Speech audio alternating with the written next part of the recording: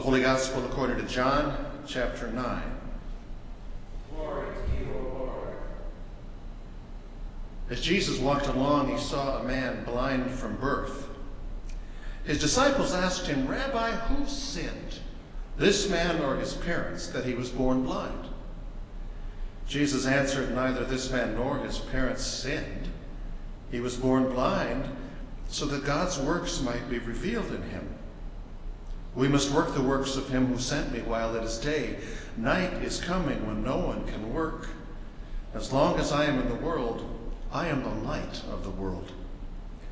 When he had said this, he spat on the ground and made mud with his saliva and spread the mud on the man's eyes, saying to him, "Go wash in the pool of Siloam," which means sent. Then he went and washed and came back able to see. The neighbors and those who had seen him before as a beggar began to ask, "Is this not the man who used to sit and beg?" Some were saying, "It is he." Others were saying, "No, but it is someone like him." He kept saying, "I am the man." But they kept asking him, "Then how are your eyes opened?" He answered, "The man called Jesus made mud, spread it on my eyes, and he said to me, 'Go to Siloam and wash.' Then I went and washed and received my sight." They said to him, "Where is he?" He said, "I do not know." They brought to the Pharisees the man who had formerly been blind. Now it was the Sabbath day when Jesus made the mud and opened his eyes. Then the Pharisees also began to ask him how he had received his sight. He said to them, "He put mud on my eyes, then I washed, and now I see." Some of the Pharisees said, "This man is not from God, for he does not observe the Sabbath." Others said, "How can a man who is a sinner perform such signs?" And they were divided. So they said again to the blind man, "What do you say about him? It was your eyes he opened." He said, "He's a prophet." The Jews did not believe that he had been blind and had received his sight until they called the parents of the man who had received his sight and asked him, "Is this your son who you say was born blind? How then does he now see?" His parents answered, "We know that this is our son and that he was born blind, but we do not know how it is that now he sees, nor do we know who opened his eyes. Ask him, he's of age. He will speak for himself." His parents said this because they were afraid of the Jews, for the Jews had already agreed that anyone who confessed Jesus to be the Messiah would be put out of the synagogue. Therefore his parents said, "He's of age, ask him." So for the second time they called the man who had been blind, and they said to him, "Give glory to God. We know that this man is a sinner." He answered, "I do not know whether he is a sinner. One thing I do know, that though I was blind, now I see." They said to him, "What did he do to you? How did he open your eyes?" He answered them, "I have told you already, and you would not listen. Why do you want to hear it again? Do you want to become his disciples?" Then they reviled him, saying, "You are his disciple, but we are disciples of Moses. We know that God has spoken to Moses, but as for this man, we do not know where he comes from. And where he comes from." The man answered, "Here is an astonishing thing. You do not know where he comes from, and yet he opened my eyes. We know that God does not listen to sinners, but he does listen to one who worships him and obeys his will. Never since the world began has it been heard that anyone opened the eyes of a person born blind. If this man were not from God, he could do nothing." They answered him, "You were born entirely in sins, and are you trying to teach us?" And they drove him out. Jesus heard that they had driven him out, and when he found him, he said, "Do you believe in the Son of Man?" He answered, "And who is he, sir? Tell me, so that I may believe in him." Jesus said to him, "You have seen him, and the one speaking with you is he." He said, "Lord, I believe." And he worshipped him. Jesus said, "I came into this world for judgment, so that those who do not see may see, and those who do see may become blind." Some of the Pharisees near him heard this and said to him, "Surely we're not blind, are we?" Jesus said to them, "If you were blind, you would not have sin. But now that you say, we see, your sin remains. The gospel of the Lord. Praise to you, O Christ.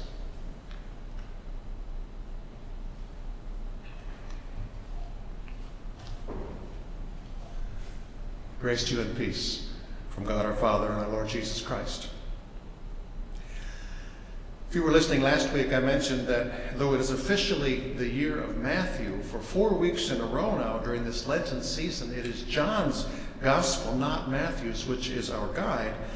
John, as it turns out, unlike Matthew, Mark, and Luke, actually doesn't get a year of his own, but rather he kind of pops in here and there in the years of Matthew, Mark, and Luke to supplement their telling of Jesus' story in his own way, which is a unique way because, one, many of the stories John tells in his gospel are unique only to his gospel. John is the only one who tells them. Two, John is unique in the way many of the stories he tells are long.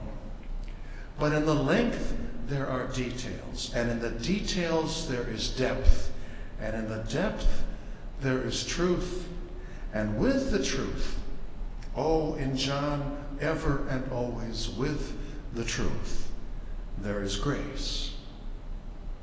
Grace which makes an immediate, albeit somewhat subtle, entrance in the very first verse of this week's story, where we read that as Jesus walked, there was a blind man from birth, and here comes grace. And Jesus saw him.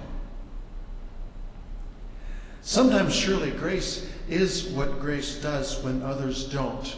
But in order for grace to be what it does when others don't, grace must often first be what it sees when others don't. And so that word of grace, there is a man blind from birth, sitting beside the path, and so familiar with others acting blind as they pass him by. But Jesus isn't blind to the man. He sees him, and here comes grace part 2. He sees him, and he stops. Sometimes for grace to do what grace will do, grace must first stop doing what it has been doing, which Jesus does. At which point, not first of all Jesus, but his disciples speak, and with their words, grace is crowded to the side for a moment. Rabbi, they asked him, who sinned, this man or his parents, that he was born blind? Yep, not grace, judgment. Judgment birthed in the arms of the assumption that there is a reason that bad things happen to people, and the reason is that people do bad things to deserve them. Surely in God's world, bad things don't happen to good people. In God's world, bad things happen to people who've done something bad, then got what they deserved. Yes, an old favorite, blaming the victim. Rolf Jacobson at Luther Seminary helps lead a weekly text study podcast that I routinely listen to. He teaches from a wheelchair. As a child, he had both of his legs amputated because of cancer. He said this week that his mother was asked, and not just once, if she felt guilty about the fact that if she'd have fed her son more nutritiously, he wouldn't have gotten cancer. Judgingly blaming the victim, you understand, accomplishes 2 things for the one doing the judging. Number 1, it keeps her in control of her world, as in bad things won't happen to me because she's not bad, she's good.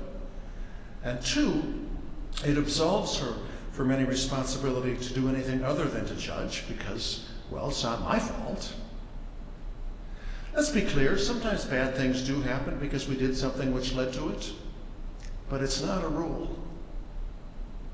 A woman died of lung cancer. Her family was always, almost immediately, would point out that unlike most lung cancer victims, she had never smoked. They didn't want people to blame their mom for her illness and then her death. It is comforting, not so much to sufferers, but to others when they can find some reason for people are suffering. But not all those who smoke get lung cancer. And not everyone with lung cancer smoked. And Jesus, in his response to the assumptive judgmentalism of his disciples, speaks truth by judging the judgment. Neither this man nor his parents sinned. He was born blind so that God's works might be revealed in him. Now, in both English and Greek here, there is one thing absolutely clear. This man is suffering, and it's not because he or anyone sinned. So stop judging the victim. In English, but not Greek, however, there's also something a tiny bit unclear in that next part. He was born blind, Jesus says in the NRSV translation, so that God's works might be revealed in him. We must work the works of him who sent me. The unclear thing in English, as you could almost kind of read that to say, aha, I do know the reason for this man's suffering. 30 years ago, before he was born, God said, I'm going to make him be born blind, and then 30 years from now, I'll send Jesus to heal him, and won't that be cool? Interpreting that verse and that man's suffering that way allows people to make the second most common, unhelpful, blanket assumption and comment that is often made and offered about other people's suffering. That being that the suffering of others is, wait for it, the will of God. Well, okay then, there's nothing for me here. This is a God thing. I'm not going to get into the weeds of the original Greek text with you, but multiple Greek scholars whom I respect say that clearly, absolutely clearly, that is not what this verse says. In fact, the English translation of this verse given in the NRSV, multiple scholars I read this week say is awful. For starters, because it literally adds one phrase that literally isn't even there in the Greek. And then two, it adds punctuation, which, if it were added someplace else, would make it read entirely differently. Here's how scholars I respect tell me this verse should be translated so that the English is in accord with the Greek. Neither this man nor his parents sinned. Period. In order that God's works might be revealed in him, we must work the works of him who sent me. Do you hear the difference? Jesus does not see this man's suffering as a time to explain why people in God's world suffer. He sees the man's suffering as an opportunity to do the work of God, the will of God, for this man who is suffering. Neither this man nor his parents sinned. In order that God's works might be revealed in him, we must work the works of him who sent me.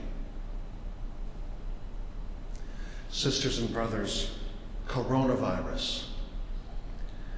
I do want doctors and scientists and researchers to do all the good work and the God work that is theirs to do to answer every why they can about this virus. And God bless them as they do. But we're the church. And God blesses us for another purpose. And that is to see and to seize right now the opportunity that is ours to do the work of God that is ours to do. The work that grace calls us to do, the work that love can't do because we have neighbors who are suffering. Some from the virus, many more from fear of the virus, others from economic anxiety, others from supply side anxiety, others from loneliness. Many blame the suffering. Others explain it away, and by away I mean away from anything that concerns them.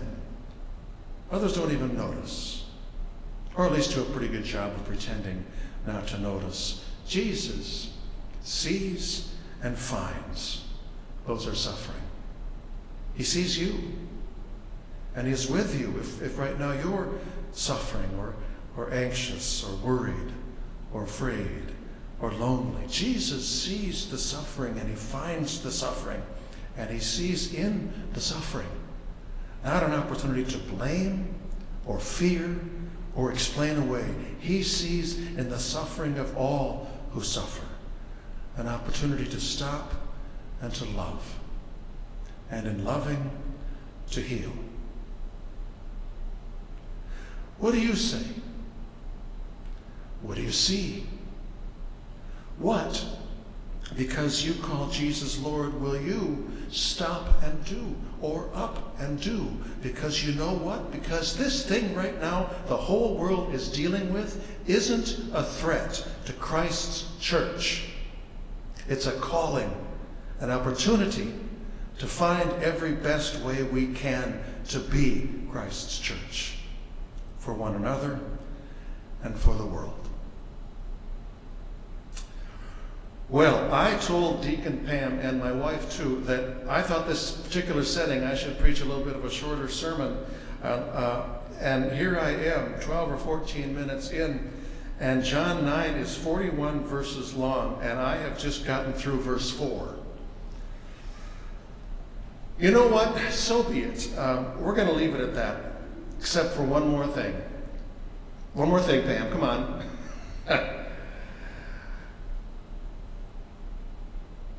As the story plays out, the man finds himself not anymore judged for his blindness, but rather just judged for his witness and his faith, finally, in Jesus, the healer of the blindness.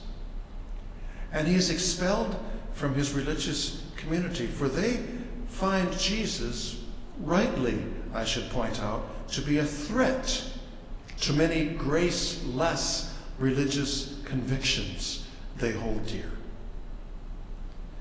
When he is expelled from the community, Jesus comes and finds him again. And he heals him again. Not now of his blindness, but of his isolation.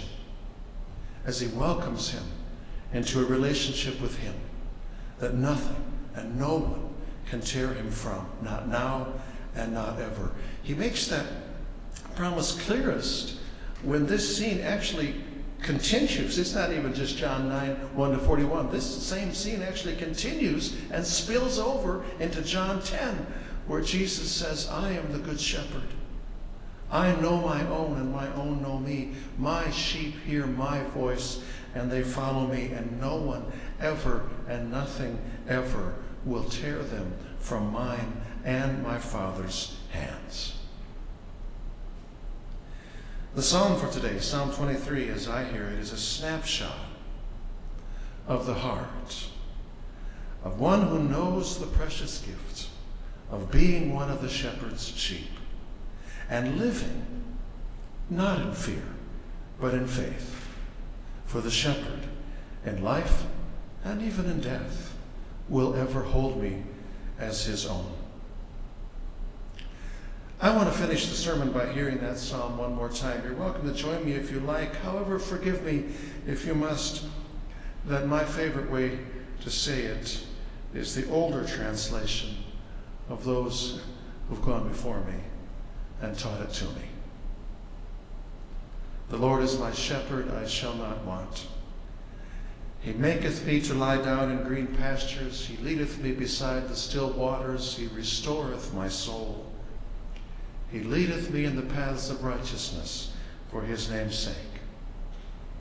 Yea, though I walk through the valley of the shadow of death, I will fear no evil, for thou art with me. Thy rod and thy staff, they comfort me. Thou preparest a table before me in the presence of mine enemies. Thou anointest my head with oil. My cup runneth over. Surely goodness and mercy shall follow me all the days of my life, and I will dwell in the house of the Lord